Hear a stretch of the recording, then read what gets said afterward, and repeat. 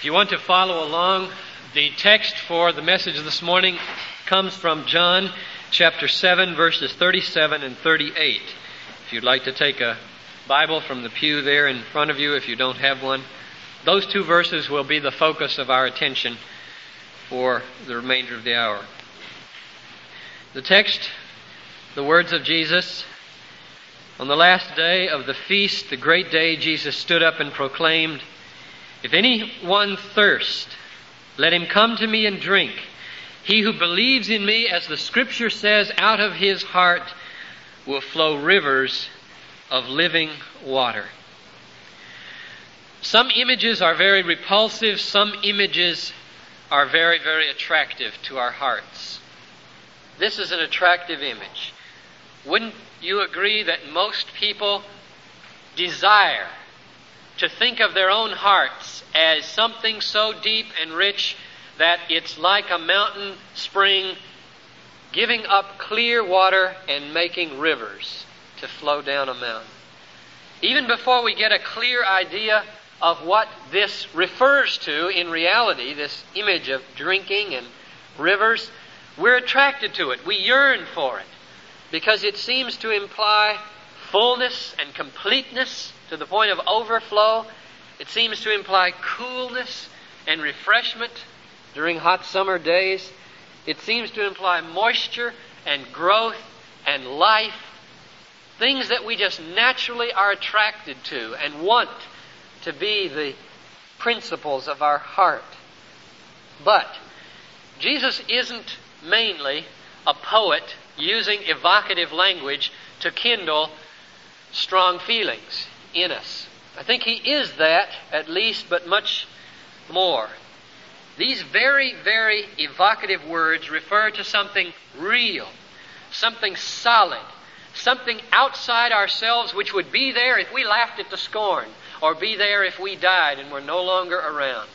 There's something real, objective, outside ourselves that's being referred to, as well as our experience. The words are not meant to make us feel good by their beauty. They are meant to put us in touch with something real that makes an ultimate and eternal difference in our lives, not just in our feelings.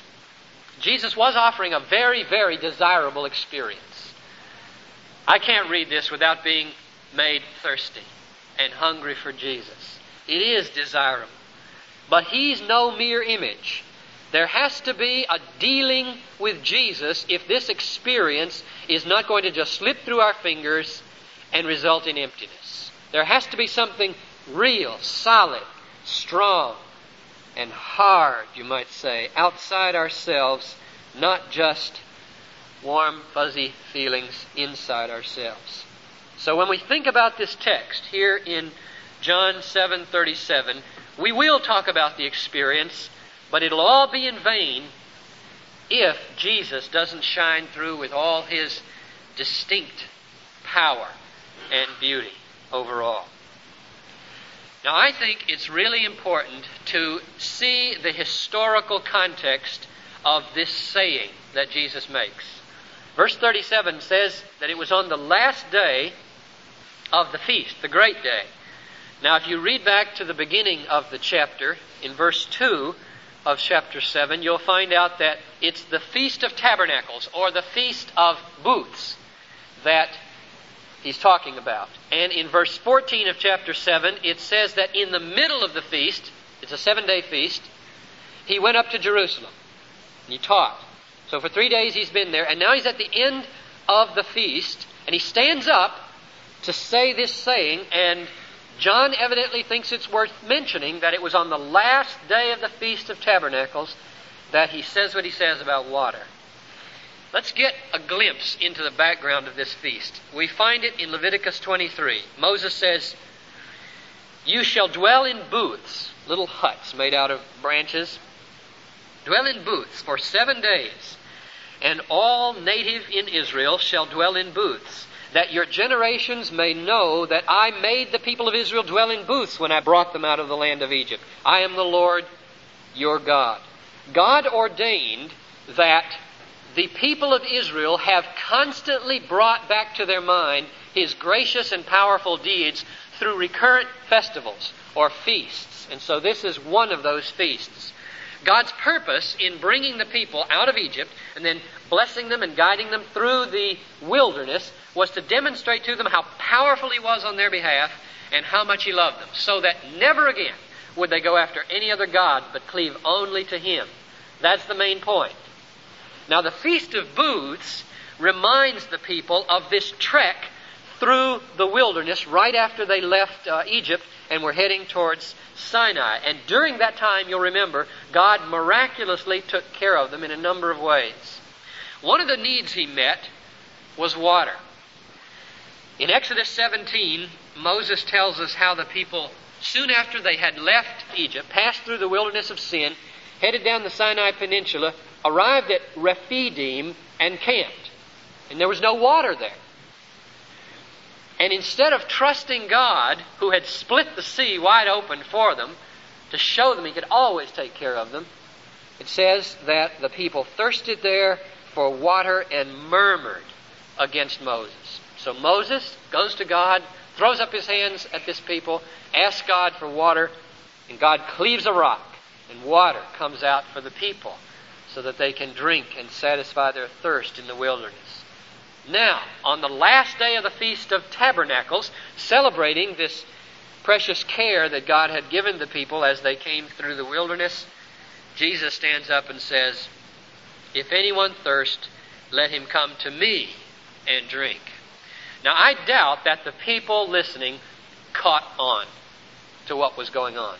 But we're at a distinct advantage because John has put together numerous ways in which Jesus has picked up a theme or an event in the Old Testament and fulfilled it.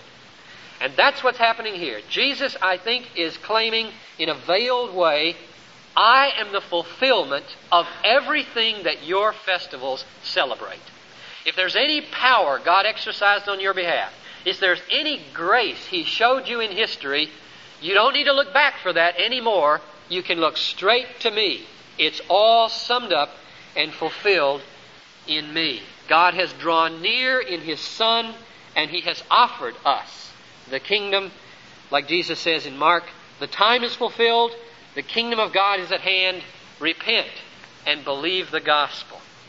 So when Jesus cries out at the Feast of Booths, "If anyone thirst, let him come to me and drink," I understand this to mean, if you're thirsty for God, Israel, focusing first just on Israel, then we can take it as it applies to us. If you're thirsty for God, if you're longing for the consolation of Israel, like Simeon was, if you are yearning and eagerly looking for the kingdom, like Anna was, if you desire deliverance from oppression and sin, you don't need to look back anymore. You don't need to look forward anymore.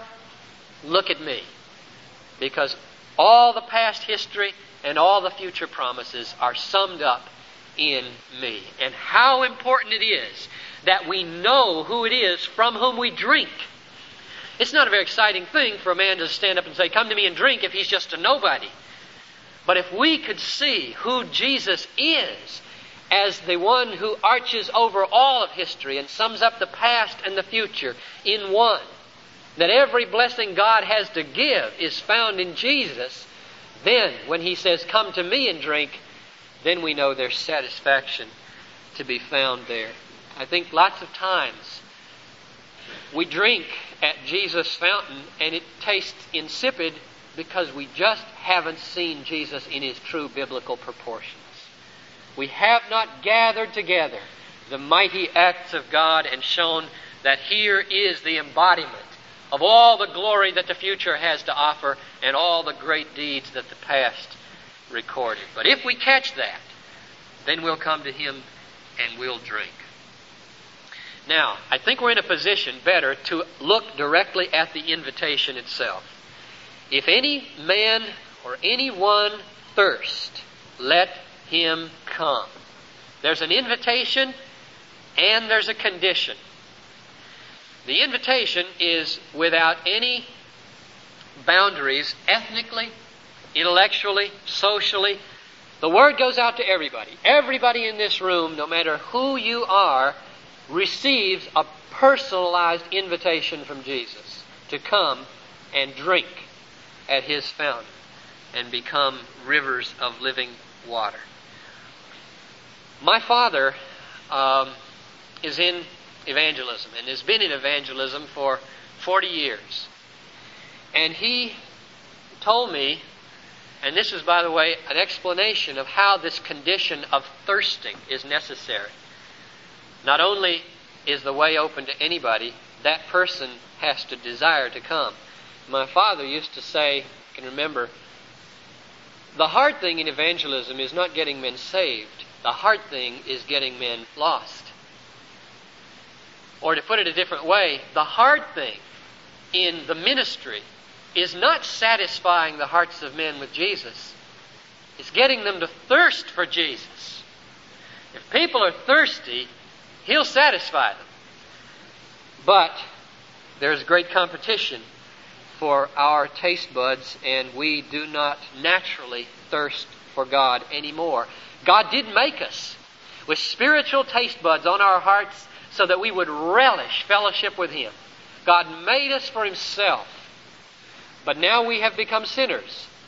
And what that means, I think most fundamentally, is that these little taste buds on the tongue of our soul are diseased, calloused. Calluses have grown over them. And no longer is it in the least attractive to drink Jesus for the average fallen person. All men thirst, but not all men thirst for God. And that's the prerequisite for coming to Jesus. We're the only species, aren't we? The only species in creation who are cursed and blessed with chronic longing, chronic restlessness. Dolphins are content to play in the sea and frolic around in the ocean. Dogs are content to lie in the sun. No neuroses at all. Frogs are content to bump their belly from pond to pond. But man is always restless.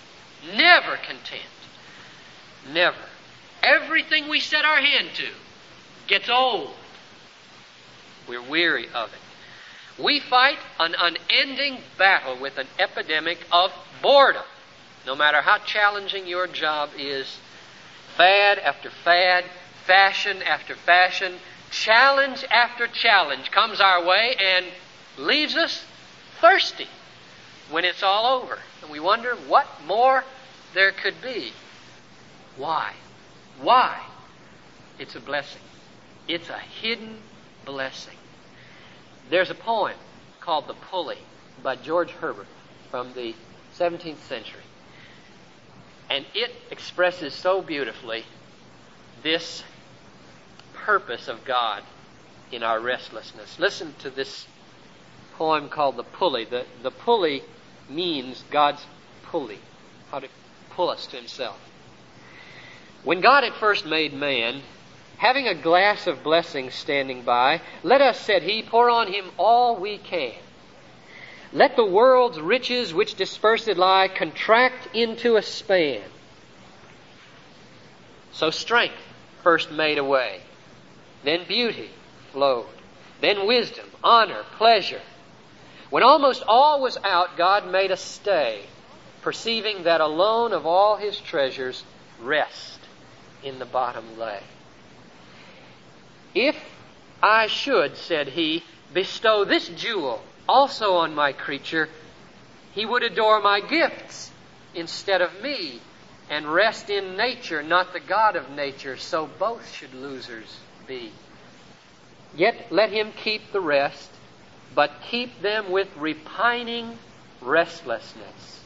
Let Him be rich and weary, that at last, if goodness lead Him not, yet weariness may toss Him to my breast.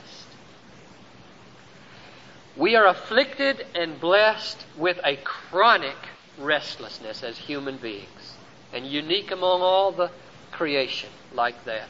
An insatiable soul thirst for we know not what. And the reason is this: God aims to keep us searching until we find our rest and our water in Jesus. And He aims that once we've found it, to keep turning us back as we are tempted to go and dabble at this spring and dabble at that spring. He makes it taste terrible. The taste buds of our souls were made to relish fellowship with God.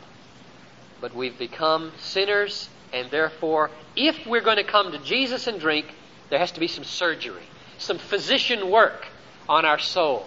And Jesus called Himself the good physician. He's got to reach in there, cut away these calluses, tenderize, bring those nerves back to life again that have grown old and dead, so that when the water touches them, we sense, here's life.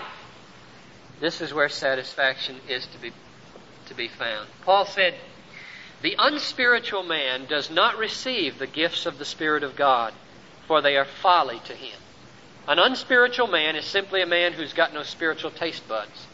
And therefore, when he sees spiritual people delighting to come to Jesus in worship and study and witness and service, he just scratches his head and says, fool, or hypocrite, or this makes no sense at all.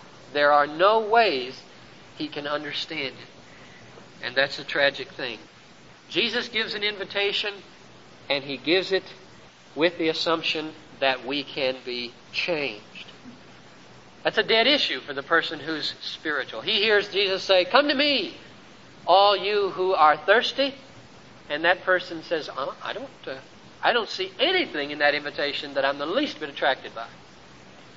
But God is gracious. Very, very gracious. He mercifully frustrates the human race again and again and again. He sees to it that every wreath withers, and every gold cup tarnishes, and every strong muscle droops and sags, and every beautiful face starts to get wrinkled, and every sexual exploit turns sour, and every sin leaves a sting until we've pushed him too far. And all that is mercy. He is mercifully opposing us that we might not love nature but the God of nature. He wants us for Himself. He wants everything in the world to appear dull and unsatisfactory and unattractive except for Him. And if you this morning feel the slightest tug toward this water that Jesus gives, this spiritual renewal, this forgiveness, this purpose in life, this hope for eternity, know this: God is at work on your heart. God is at work cutting the old calluses away. He's a merciful surgeon. And maybe all you feel right now is, well, I don't really desire Jesus. He's not that exciting to me, but I kind of desire to desire. And that too is a kind of thirst for God. Don't let it go. Fan it into a flame with earnest pleadings to the mercy of God, who can kindle such a teeny little spark into a flame of faith. Let nothing stand in your way. There is only one condition. You only need to desire. In the last chapter of the book of the Bible, in Revelation 22, you get a restatement with just a little bit of different words of what our text says. In Revelation 22, John says, the Spirit and the bride say, come. And let him who hears say, come. And let him who is thirsty come. And let him who desires take the water of life without price. There is no money. There is no moral track record. There is nothing that you can bring but one thing: hunger. Empty hunger for Jesus. And that's all He requires, that we come to Him hungry. Let him who desires take the water of life without price. And I pray that God will be gracious to us this morning, to me and to everyone in this room, to be cutting away those calluses and massaging and bringing back to life the spiritual taste buds on the tongue of our soul, so that the offer of Jesus, come drink, is an attractive offer that will lure us into Him. And now, let's assume that that's happened. What does it mean then to drink? To come and to drink. Jesus isn't here in this room physically. If He were, and I said come to Him, nobody would have any doubt what to do. You get out of your chair and walk over to where He is. Now He's not here. What does it mean when I say come to Him? It must be a movement not of the body, but of the heart. Now what is this movement of the heart? What is this soul drinking? Sometimes we stand before a scene in nature, say the Grand Canyon. And we stand there in silence, and when it's over and we're thinking about it, we say to somebody, I just stood there and drank it in. Or we change the metaphor a little bit and we say, my eyes feasted on the beauty. What do we mean by that? Don't we mean simply that we put ourselves in a position to behold beauty? That's the first thing. And then we said yes to it. We didn't contradict it. We didn't deny it. We didn't do anything but affirm its worth. We didn't call it unreal. We trusted it, that its beauty would not corrupt us, but would sanctify us and purify us. It would be good for us and not bad for us. And we just let it have its sway in us as we sat there and drank it in.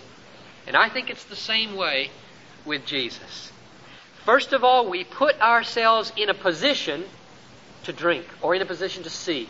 Now, that happens today through the Word. You can't see Jesus except through His Word in three possible forms: Bible, message from a preacher, or lived out in a life. You can only see Jesus in His Word. And Jesus said, in John 6, the words that I have spoken to you, these are spirit and life. It's in the words of Jesus that we find the life-giving Jesus. The words of Jesus carry the living water from His soul to our soul. And then, having fixed our gaze on the beauty of Jesus in His promises and in His Word, then we say yes to it. We don't call it into question. We don't call it unreal. We don't dispute with it. We affirm its worth. And we just give ourselves up to it that it might have its power upon us. And we trust, that's a key word, I think, we trust that the effect that it will have will not be evil but good. And we rest in the certainty that this truth will never leave us empty. There's another way to describe the drinking. I think drinking at the fountain of Jesus is virtually the same as believing Jesus. You can see this here as we move between verses 37 and 38. It says in verse 37, come to me and drink. He who believes in me, out of his heart will flow rivers of living water. So the jump from drinking to believing is probably nothing more than a synonym. And I find that confirmed when I look at chapter 6, verse 35, where it says, he who believes in me shall never thirst. So believing Christ is virtually the same as drinking Him in. We see His words placarded before us. We fix our faith on them, and the joy of those promises flows in, and that is drinking. The essence of drinking is trusting in the promises of Jesus. And the reverse is true also. The essence of trusting is being satisfied by the water or the promises of Jesus. Drinking is believing, and believing is drinking. And now notice the difference between verses 6:35, chapter 6, verse 35, and our text. There is a crucial difference here that I think helps us catch on to something very important. In John 6:35, we find the promise that if we believe, we'll never thirst again. But that's not what we find promised in our text in verse 38 of chapter 7. In our text it says, if anyone thirst, let him come to me and drink. He who believes in me, as the Scripture has said, out of his heart will flow rivers of living water. 6:35 promises fullness, up to the brim. 7:38 promises overflowing, over the brim. We're not just going to be receptacles, we're going to be also rivers. And that meets one of our deepest longings, I think. In drinking from Jesus, we become not merely receivers, we become rivers. And that is what we desire probably more than anything. Now notice three things that have to be related here. Drinking from Jesus, feeling complete satisfaction so that we never thirst, and overflowing in blessing to other people in love and to God in praise. Now how do those three relate? A few years ago I would have said something like this. Well, first of all you got to come to Jesus and drink. Then, having drunk deeply at the fountain of Jesus, you're full, you're satisfied, all your needs are met. And then third, as a result of that fullness, you spill over onto other people so that blessing others is a result of being fully satisfied. And now, I don't think that that's adequate anymore for two reasons, that way of relating those three things. There's a text and there's an experience that keeps me from thinking that's adequate.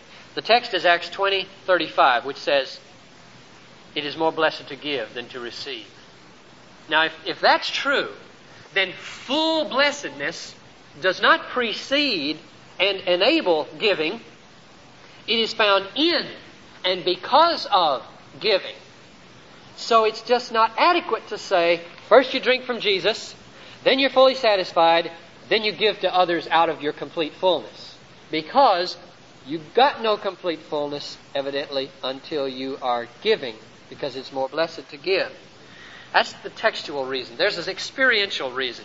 Don't we all know from experience that what we long for is not at rock bottom to be a receptacle, but to be a river?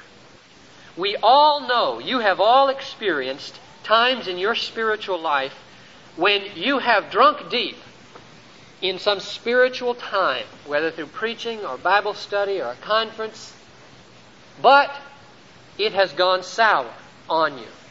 And the pool became brackish rather than becoming a fountain that flows out. And the reason for that is that evidently we can't maintain joy in God if God is not flowing through us, but only flowing into us. So the way I would explain those three things now is this. Everything starts with thirsting for Jesus. Everything starts with feeling a soul hunger for Jesus Christ. And then two things happen. When that touches our soul, we get thirstier. We want more and more, like Paul talked about in Philippians 3. But the other thing that happens, it's like magic. I like to think of it as Jesus' magical farming. A drop of His living water falls on the dry, parched ground of our heart. And we might think that all that happens is a little pile of mud is formed. But in Jesus' magic, what's formed is a little spring and starts bubbling up. And that leads us to the second point, which was third. Now it's second. We drink in when the blessing of Jesus, which we sense to be really satisfying and what we really want in the long run, touches our hearts, springs start to bubble up. And we give. We overflow onto others. Praise to God, love to each other. And third, as a result of that, and in that experience, we know satisfaction. A satisfaction that alone can really meet our needs. Now, one final comment, and I think this will take us back to where we began. Lest we think of our getting from Jesus, our overflowing onto others, and our experiencing deep and lasting satisfaction is just all a subjective group of emotions resulting from some evocative language in the Scripture. Lest we think that's the case, John adds verse 39. Now this He said about the Spirit, which those who believed in Him were to receive. For as yet the Spirit had not yet been given, because Jesus was not yet glorified. Do not think that what you receive from Christ by faith and give to others in love is just a subjective experience. It is God the Holy Spirit. You can find it in many places in the New Testament, especially Galatians 3 and Galatians 5. It is by faith in the promises of Jesus that we receive the Spirit into us, drinking Him in. Paul says we've all drunk of one Spirit. And it is by faith that the fruit of the Spirit flows out in love. In this motion, it is not mere subjective feelings that's going on. It is a divine transaction, and God Himself is at work. And I find that tremendously encouraging. That gives marrow to the bones of my subjective experience.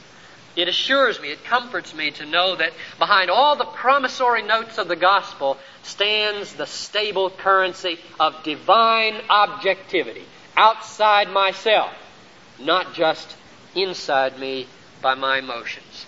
And so my prayer for all of us this morning in conclusion is that the Spirit might work on us, even now, as you hear these words, might start with His merciful scalpel and remove some of those calluses, massage some of those taste buds on the tongue of your soul back into life, so that when Jesus offers water from Himself, it's attractive, it's desirable, it's like water on a hot day. And then if that happens, then we can be assured that the most important and desirable thing of all will happen, namely, He will make us rivers of living water. And that's what we desire above all. We don't want to be merely receptacles. We want to be rivers